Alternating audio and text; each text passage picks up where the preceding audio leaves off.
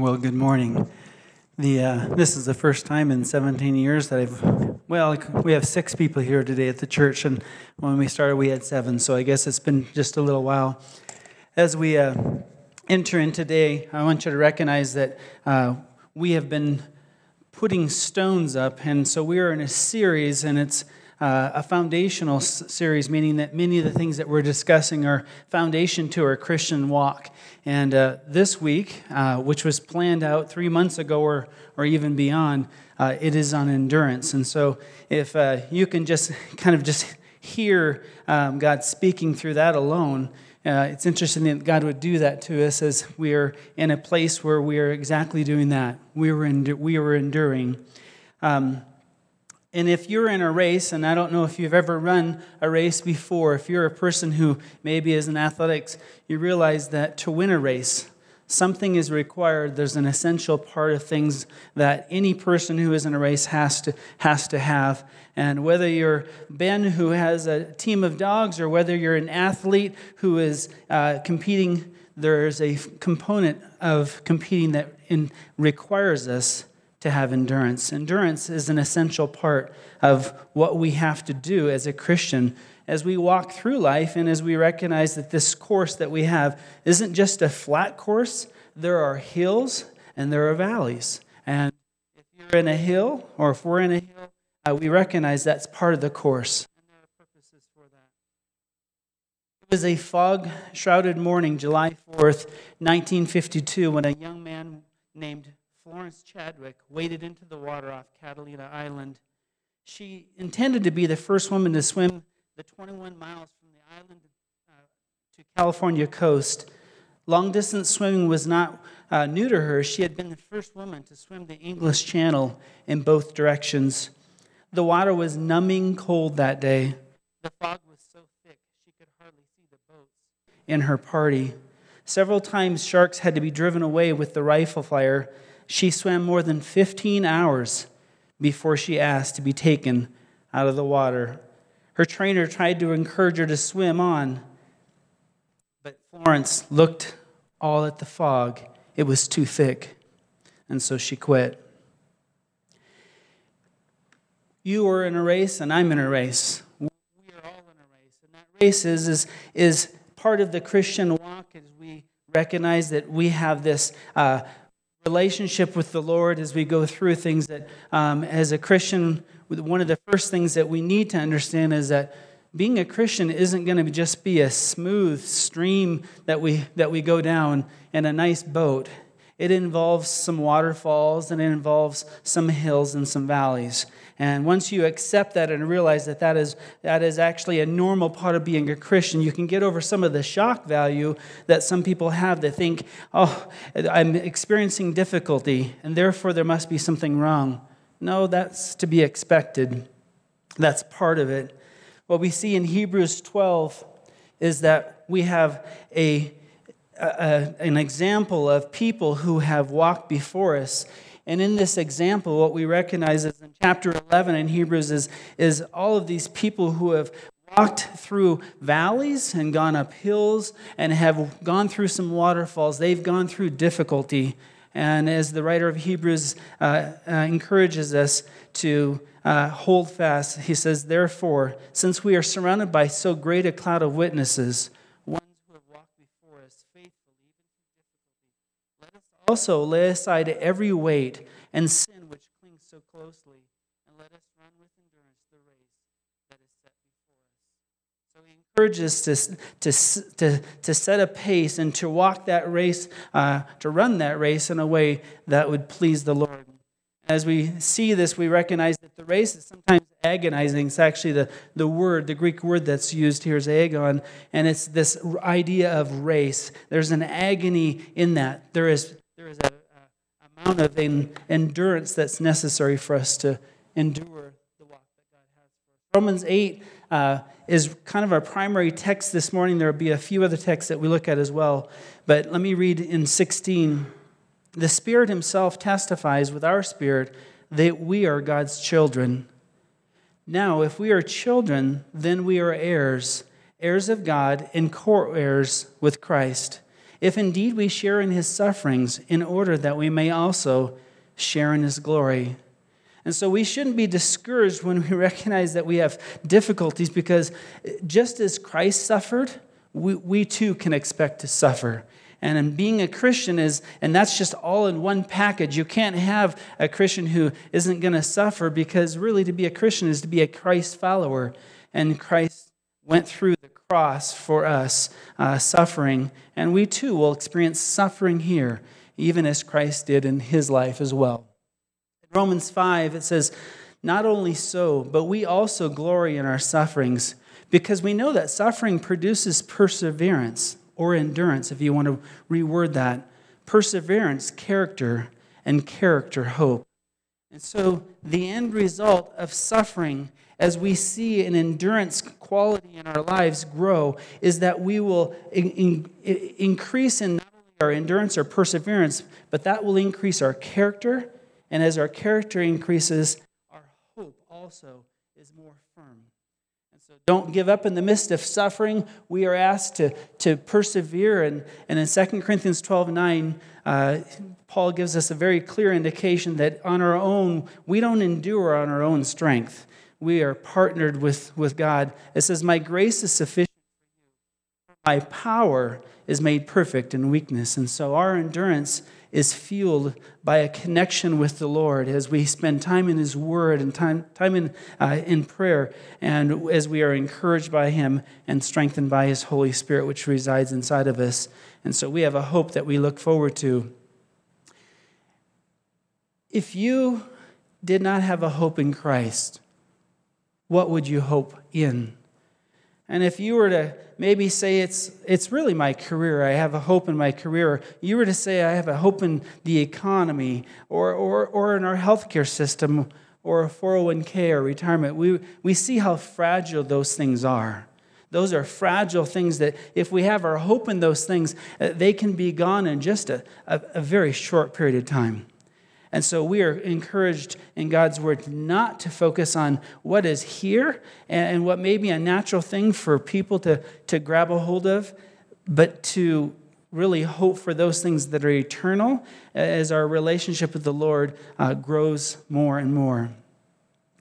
We can be certain of a future glory despite our current suffering.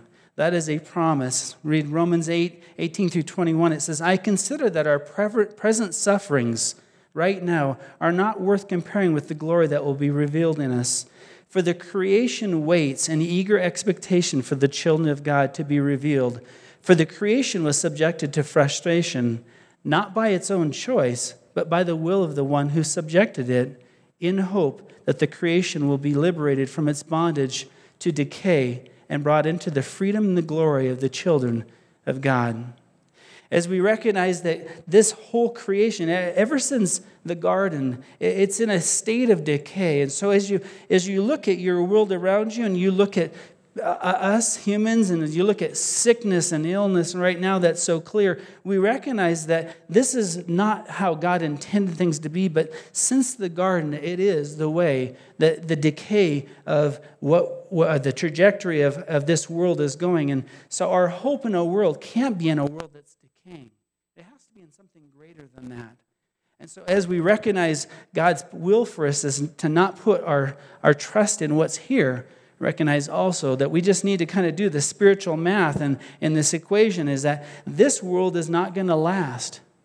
But there is a world that we look forward to that will last forever and will be much, much better. There will be no virus. There will be no economy stimulus or that stimulus, because God has all of that taken care of.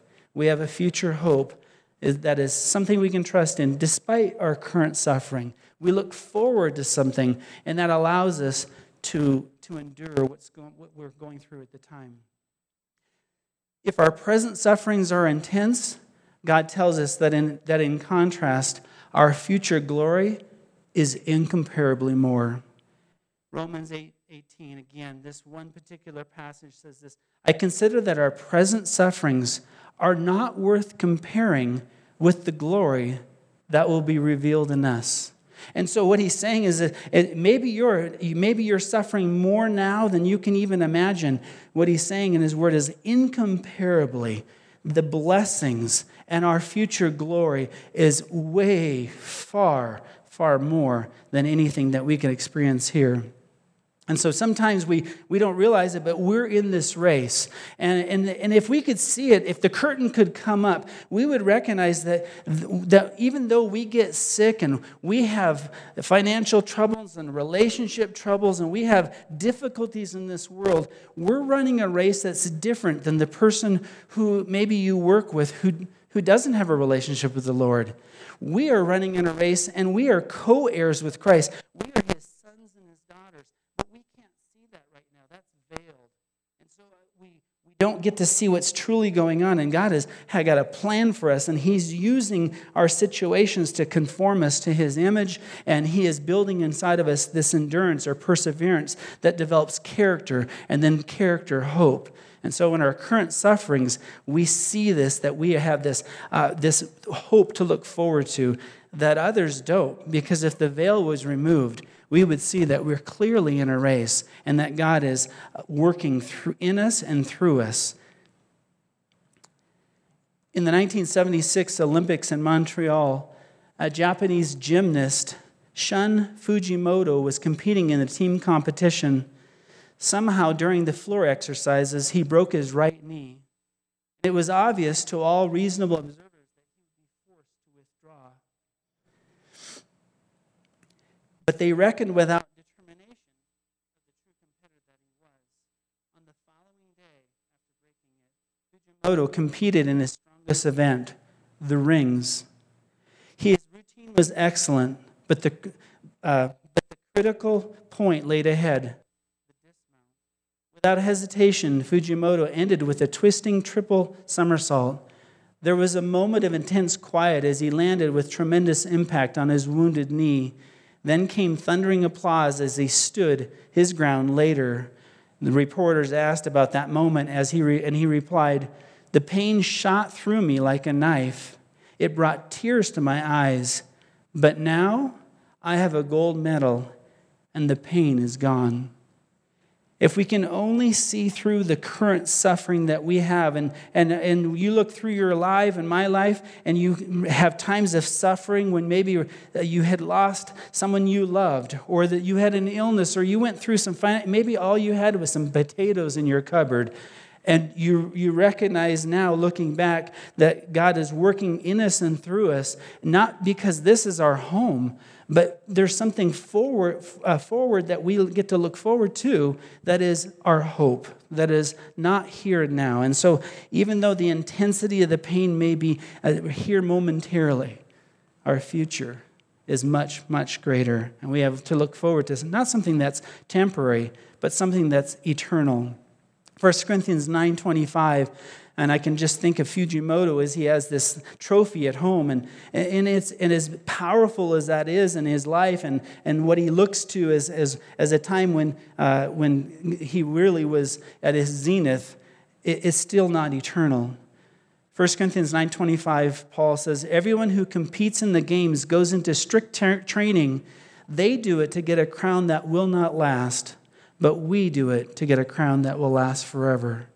And what we have to look forward to is not just the temporal thing that is kind of here and now, but something that's eternal. And our hope, again, is not in some kind of a retirement plan or a career or a relationship here on earth. It's something much more powerful. Peter writes this, that our inheritance that can never perish, spoil, or fade. This inheritance is kept in heaven for you. It's kept safely for us. And as that curtain is revealed, we'll see that more clearly as we understand that we are truly his sons and his daughters if we have a relationship with Christ. Romans 8:22 says that we eagerly wait for a future hope. Paul writes this, "We know that the whole creation has been groaning as in pains of childbirth right up to the present time. Not only so, but we ourselves who have first fruits of the Spirit groan inwardly as we wait eagerly for our adoption to sonship, the redemption of our bodies. For in this hope we were saved. But hope that is seen is no hope at all. But who hopes for what they already have? But if we hope for what we do not yet have, we wait for it patiently. That's endurance. And so we don't yet have what we're going to have. And so a Christian really gets to experience just a limited amount of what he is going to experience or she is going to experience in the future, because this isn't our home. This isn't our final destination. We're hoping for something that is eternal, that is perfect, and it is not going through this process of decay, of groaning, and that it is actually a place that is perfect and free of all those things as we journey through this. Hope is essential to endurance. And that's why that's one of the stones that we're placing as a foundation to a Christian life. If we don't have hope, we won't stick with the race. If we lose the sense of where our hope is placed, if we put it in some things that are not where it's supposed to be placed, we will be disappointed, we will be disillusioned, and we will lose our endurance. We will lose the ability to continue on in the track that God has for us. Our hope in its proper placement in the future is very, very important in Christ, not in the things that are here, but things that we can actually look forward to in the future. Isaiah 54:10 says this, "Though the mountains be shaken and the hills be removed," doesn't matter what happens to the economy, doesn't matter what happens to this country or that country or this virus, or if there's 5 viruses running around, it says, "Yet my unfailing love for you will not be shaken." And God loves us, and He holds us. We don't hold Him. He holds us. Our relationship is more dependent on Him. We need to be willing to allow Him to be working in us and through us as we look forward to that time when we will actually be in His presence. Well, there's an admonition in Romans 12:12, and it's kind of a summary of what I would like to say as we are looking into this next week. And I recognize many of you at home are maybe out of your normal sync with small groups and all those things, and we're trying to implement Zoom and some of those things to help us stay connected. But ultimately, our time in the Word, our time in prayer, individually at home, is how we connect. And with our family, maybe our spouses if we have them. But in Romans 12:12, Paul says this, "Be joyful in hope." This next week, be joyful in hope. Think forward to what God has for you, recognizing that this is temporary. Patient in affliction, what you're going through, what we're going through. Patient, another word for patience, is endurance. Be enduring in affliction. Be faithful in prayer. And that's key to us as we recognize that God can move and do whatever He wants to do, but His people need to cry out to Him. In 2 Chronicles 7:14, that familiar verse, "If my people who are called by their name will humble themselves and pray and seek my face and turn from their wicked ways, then I will hear from heaven and I will forgive their sin and I will heal their land." Prayer is so essential to us having a dependency on God, recognizing that there is no bailout that's going to save us. God has to move truly in our lives. Our momentary troubles are achieving for us an eternal glory that far outweighs them all. 2 Corinthians, he writes this, very much a parallel passage to Romans 8. "Therefore we do not lose heart, though outwardly we are wasting away, yet inwardly we are being renewed day by day. For our light and momentary troubles are achieving for us an eternal glory that far outweighs them all. So we fix our eyes not on what is seen, but on what is unseen, since what is seen is temporary, but what is unseen is eternal." Back to Florence Chadwick. She had swam more than 15 hours before she had been asked to be taken out of the water. Her trainer tried to encourage her to swim on since they were so close to the land. But when Florence looked, all she could see was fog. So she quit, less than 1 mile from her goal. Later, she said, "I'm not excusing myself, but if I could have seen the land, I might have made it. I might have kept going." It wasn't the cold or fear or exhaustion that caused Florence Chadwick to fail. It was the fog. We look around us and we see fog. We see curtains. We don't get to see what God sees. If she would have listened to her trainer, her coach, She would have known that this is temporary, but you're almost there. We too need to trust in God's word. It is our coach. The Bible is final instructions before leaving earth. That's really what it is. And so you recognize that this is where our truth is.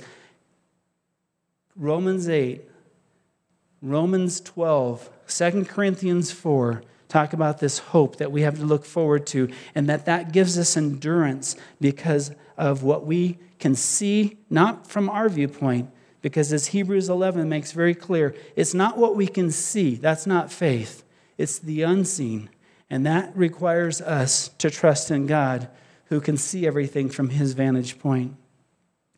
We are called to finish well. 2 Timothy, I have fought the good fight. I have finished the race. I have kept the faith. Now there is in store for me the crown of righteousness, which the Lord, the righteous judge, will award to me on that day, and not only to me, but also to all who have longed for his appearing. There's going to be a day when you are in a race, and you don't realize it maybe, but today I'm telling you, you are in a race if you are a believer. And that race, at some point in time, there's going to be a curtain that's pulled up, and we're going to realize that you're in running shorts. You've got tennis shoes on. You've probably not had tennis shoes on for 15 or 30 years. You haven't run from here to your car, but you are in a race. You are in the Christian race. You are following Christ. And when the curtain is pulled up, you will realize that you are either a daughter or a son of Christ and of God. And because of that, you are in this race, not for here, but for the future. Let's pray. Father, thank you so much that you have given us truth, that we can see through fog because of what you have written. The blessings of having your word for us is immeasurable, that we know that these things are temporary, but what is in the future is eternal. Help us to endure. Help us to realize that we're in a race in this Christian walk. It is actually a running part that we need to do, and we do it not by our own strength, but by the power of the Holy Spirit, that our strength is made perfect in weakness because his strength works in us when we are weak. Help us, Father, to have the strength to endure, to look forward to the things that you have for us, all the while realizing that the hills and the valleys, the difficulties of this world are part of this Christian walk, and we have so much more to look forward to. And in the midst of this, Father, help us to be salt and light as we see things differently than other people around us who are wondering, what is going on? What does this all mean? And Father, help us to give them the answers. Help us to have that hope that you have given us, that we would be ready to share with those. What is the hope inside of us? That we would do that with gentleness and respect, and that we would do that out of love, because it is out of love that we want to share the gift that you gave us, and to allow them who don't know you to come into a relationship with you. Help us this week as we are enduring to stay connected with you through the word and through prayer and through any kinds of devices, phone calls, encouraging one another, Zoom, whatever it takes, Father, that we would make the effort to do that, and that you would encourage us in our times, that the Holy Spirit be quickened inside of each one of us.